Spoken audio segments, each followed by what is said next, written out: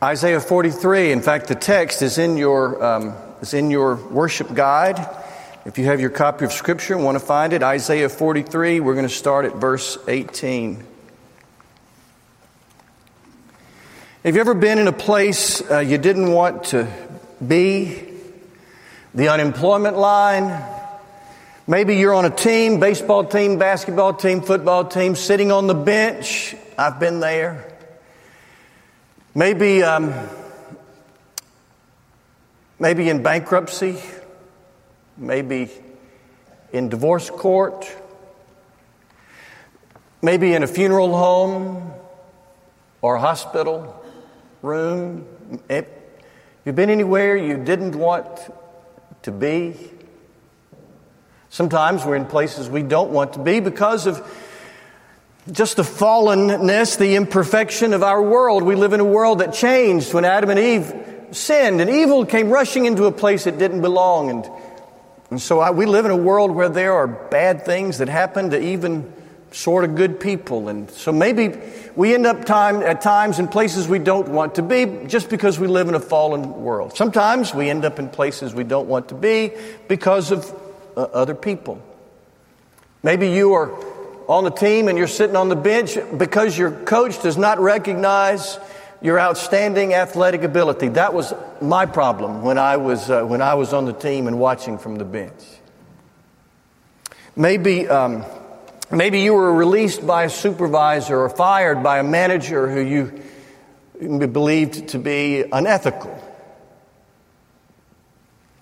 Maybe you're in divorce court because of the abuse or betrayal of a spouse.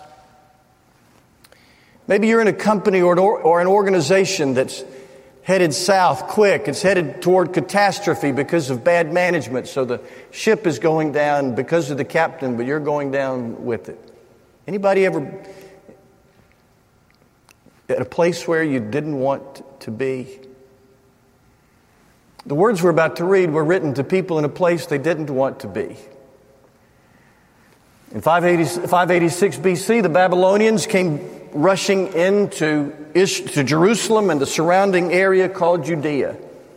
And they killed people, they burned the city, they destroyed the temple in Jerusalem, and then they carried captive countless people from Jerusalem and Judea to present-day Iraq, then called Babylon. They took them there as captives. They were in a place they didn't want to be. In Psalm 137, the Babylonians say, "Sing for us." And they answer, "How can we sing in a strange land?" They were in a place they didn't want to be, and Isaiah writes to them. Now, the interesting thing is that Isaiah wrote to them a century before they even got there. Isaiah often wrote about things that had not yet happened. He spoke of the crucifixion or the coming and the crucifixion of Jesus 700 years before that happened. And now he writes a century before the Babylonian captivity to the Israelites who are in Babylon, who are in captivity. And these are the words to people who were in a place they didn't want to be. Beginning at verse 18. "Forget the former things. Do not dwell on the past. See, I am doing a new thing. Now it springs up. Do you not perceive it? I am making a way in the wilderness and streams in the wasteland. The wild animals honor me, the jackals and the owls, because I provide water in the wilderness and streams in the wasteland to give drink to my people, my chosen, the people I formed for myself, that they may proclaim my praise."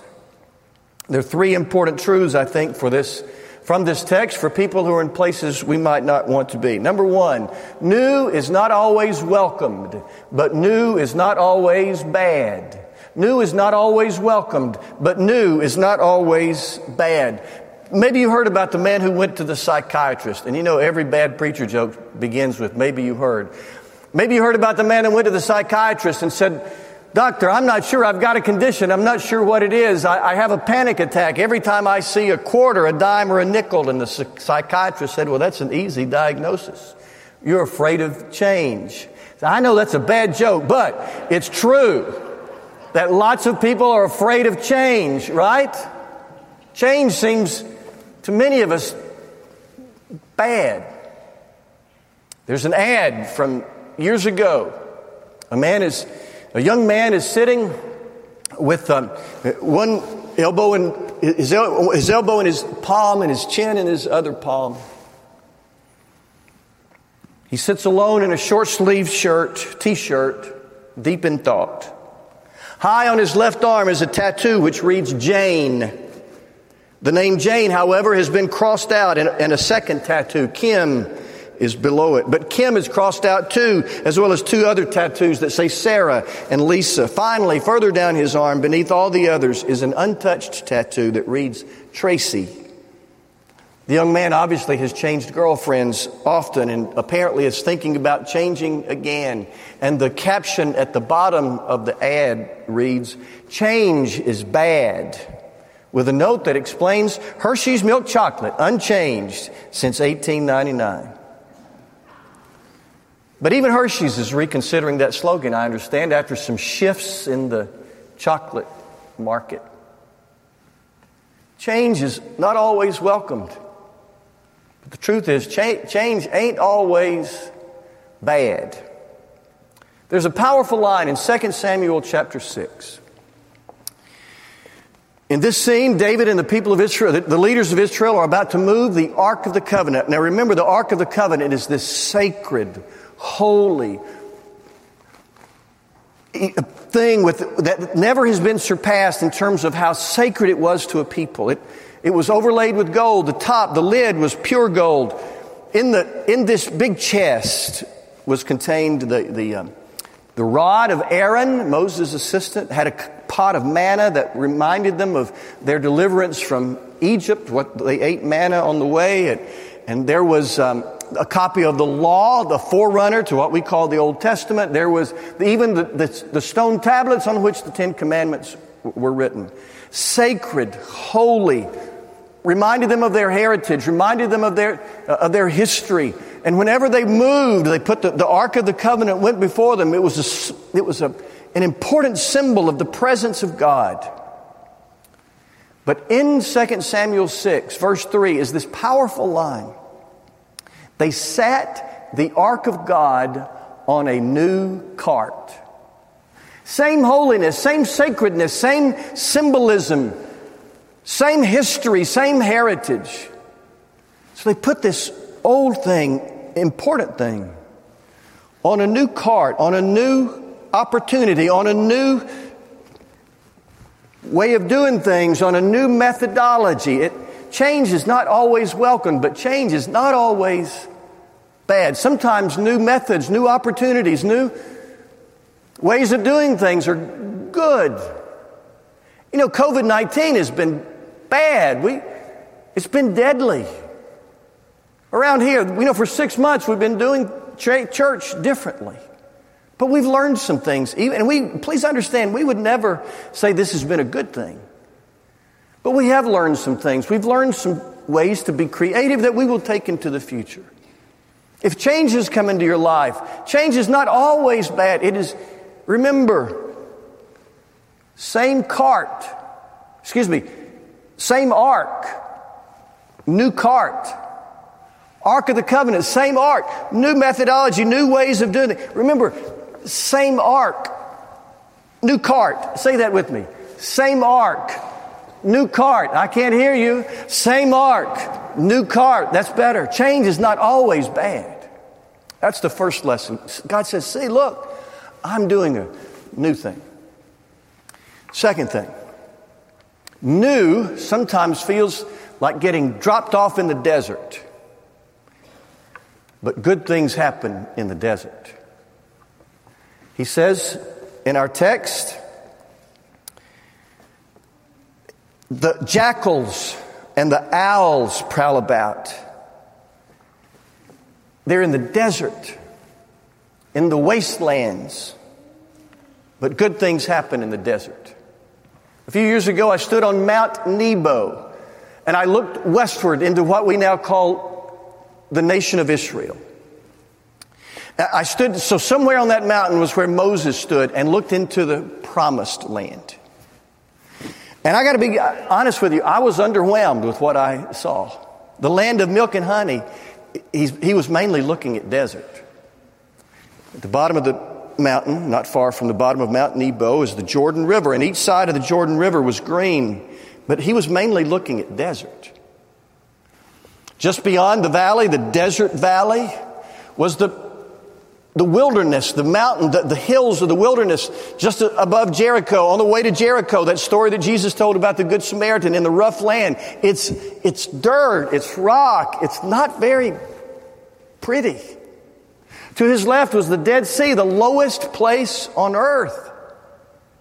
To his right, about 2 o'clock to him, was the region we would call the area around Galilee. And it is beautiful. Rolling hills, majestic mountains. But most of what he saw was desert. In fact, when God brought Abraham down to the promised land, God is not a very good real estate agent. He didn't take him up there where the majestic mountains in the Sea of Galilee were. He took Abraham to Beersheba in the desert. It was so bad there that it wasn't long until Abraham and Sarah had to go to Egypt because of the famine. Why would God take his people to the promised desert? Because good things happen in the desert. Up to the north, Galilee, Capernaum, beautiful, up north, bustling cities and populated areas. In the desert, houses were few and far between. Up north, there were cultural events and parties.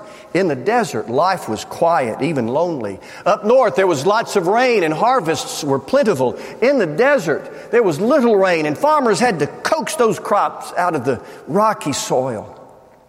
Up north, there were pagan temples. You've heard of Baal, B-A-A-L. That's a generic term for idols, for pagan temples and statues. Not in the desert. Up there in the land of comfort and commerce and culture and consumerism. It's interesting to study the story of Israel. When they got in trouble with backsliding, and they often did, it usually came from the pretty country, not the desert. Up in the pretty country, the land of comfort and culture and commerce and consumerism, they tended to turn inward. They tended to become self-absorbed and to worship gods of their own making. In the desert, where things were hard, they tended to see things more clearly, and they tended to be more loyal to the one true God, Jehovah God. Why would that be? You would think people up north, they got parties to go to and lots of friends and good harvests. You'd think but these were the ones whose hearts turned to gods of their own making. In the desert, people's hearts tended to be purer and their priorities clearer and better. Good things happen in the desert. A couple of Saturdays ago, Carrie and I went with some other young adults, out to the Space and Rocket Center, to the planetarium. Oh, it was breathtaking. Our guide took us on an intergalactic journey. We flew through we landed on the moon, and we landed on Mars, and we saw where Curiosity, the Mars rover, has gone. But we didn't stay there. We flew to other galaxies. We backed off, and where you could see all this plethora of galaxies. And he said something real interesting. He said, at night, you can see the stars if there's not too much light pollution. You get around the lights and, the man-made lights, human-made lights, and you can't see the handiwork of the Creator. But when it's dark, things become clearer. It reminded me of Charles Baird, the historian, who studied the hard times in history, the plagues, the wars, the famines. And Charles Baird said he believes that humanity has been at its best in those hard times. That character has been stronger and character has been deeper. Not in times of plenty, but in the hard times. Good stuff happens in the desert if you'll let it. Paul Avery, the late Paul Avery, was, remember the first little church I served, Lucas Grove Baptist, just outside Upton, Kentucky. One night we were studying. I don't know what we were studying. But Paul Avery said something that was so important to me. I wrote it down, and this was 35 years ago. Paul Avery said, "It's funny. Some of the worst things that have happened to me have turned out to be the greatest blessings of my life." Paul was no stranger to pain. His son, for example, had gone through a terribly difficult time at birth. It's funny. Some of the worst things that have happened to me have turned out to be the greatest blessings of my life. Good stuff happens in the desert. Luke 5:16 says Jesus frequently went to the wilderness. That's what I described to you when Moses was looking from Mount Nebo. Jesus went to the wilderness. That's what Moses saw, that rocky, dusty, hard place. Luke 5:16, Jesus frequently withdrew to the wilderness to pray. It doesn't say Jesus often went to the resort area in Galilee. Jesus went to the desert. John the Baptist was probably an Essene. They were the ones that lived down at Qumran where they discovered the Dead Sea Scrolls. John the Baptist was one of those holy men who really wanted to be close to God. They lived in the desert. Boy, deserts, new things sometimes feels like you just got dumped in the desert. But good stuff, if you let it, good stuff happens in the desert. New is not always welcomed, but it's not always bad. 2, being dumped in the desert, new things sometimes makes you feel like you've been dumped in the desert, but good things happen in the desert. And 3, God provides streams even in the desert. He said in this morning's text, "I provide waters in the wasteland, streams in the wilderness." A week ago Friday night, Michael and Annie Warsman were on a date night in Raleigh, North Carolina. They decided to take Michael's motorcycle for date night. They left their 3 little girls at home with a sitter. I believe it was with with Annie's parents. 3 little girls. So Michael and Annie were sitting at a stoplight in Raleigh when a man under the influence of alcohol driving ran over them, and Michael was killed, and Annie is still in tough condition in the hospital. Those 3 little girls' daddy went off for date night with their mom. He's never coming home. I found out about that on Saturday, a week ago yesterday, when our daughter Brennan called. Michael and Annie were the small group leaders for their small group at church. They're very involved in their church, especially their small group, and that is a tight-knit group. Brennan called to say, what do we do?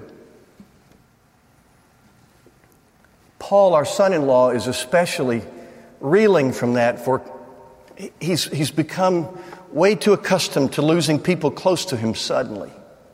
A few years ago, I did the funeral of his best friend in Richmond, who died suddenly, tragically in a construction accident. Young man in his early 20s. 2 years ago, Paul's mother didn't show up for coffee one morning with her friend. Her friend knew that she wasn't like that, and went to her house, found her. She had fallen dead in the shower. 2 people suddenly stolen from him, and now this is one of his best friends, and it's his spiritual mentor, who went out on date night and didn't come home. But our son-in-law posted the following on Facebook on Monday, and I want to share it with you. He wrote, his dad, shared this with me today. It's Psalm 112, verse 7. They will have no fear of bad news. Their hearts are steadfast, trusting in the Lord. No fear of bad news. Paul wrote, bad news is bad, but we don't have to fear it. Likewise, trusting God doesn't mean we have to like or completely understand tragedy, and it definitely does not mean we have it all together, but it does mean He has it all together. Yes, terrible, unthinkable things happen, but there's a bigger picture, a bigger story that we have to keep believing. We can trust Him. Paul continued, Michael believed that as well. And he would want you to know that he believed that with all his heart. I don't believe God caused a drunk driver to run over Michael and Annie in order to make our kids or anybody else better people. I don't think God caused COVID-19 to make us better people. I don't think God sends tornadoes and hurricanes to make us better people. But I do believe He provides streams in the wasteland. Unwanted change, unwelcomed new, where the jackals and the wild animals roam about. God provides this cool, refreshing experience of His grace, even in the desert. There's so many things I don't understand. But even in places you don't want to be, God sends streams. Even in the desert. Esther's going to play for us to consider this, and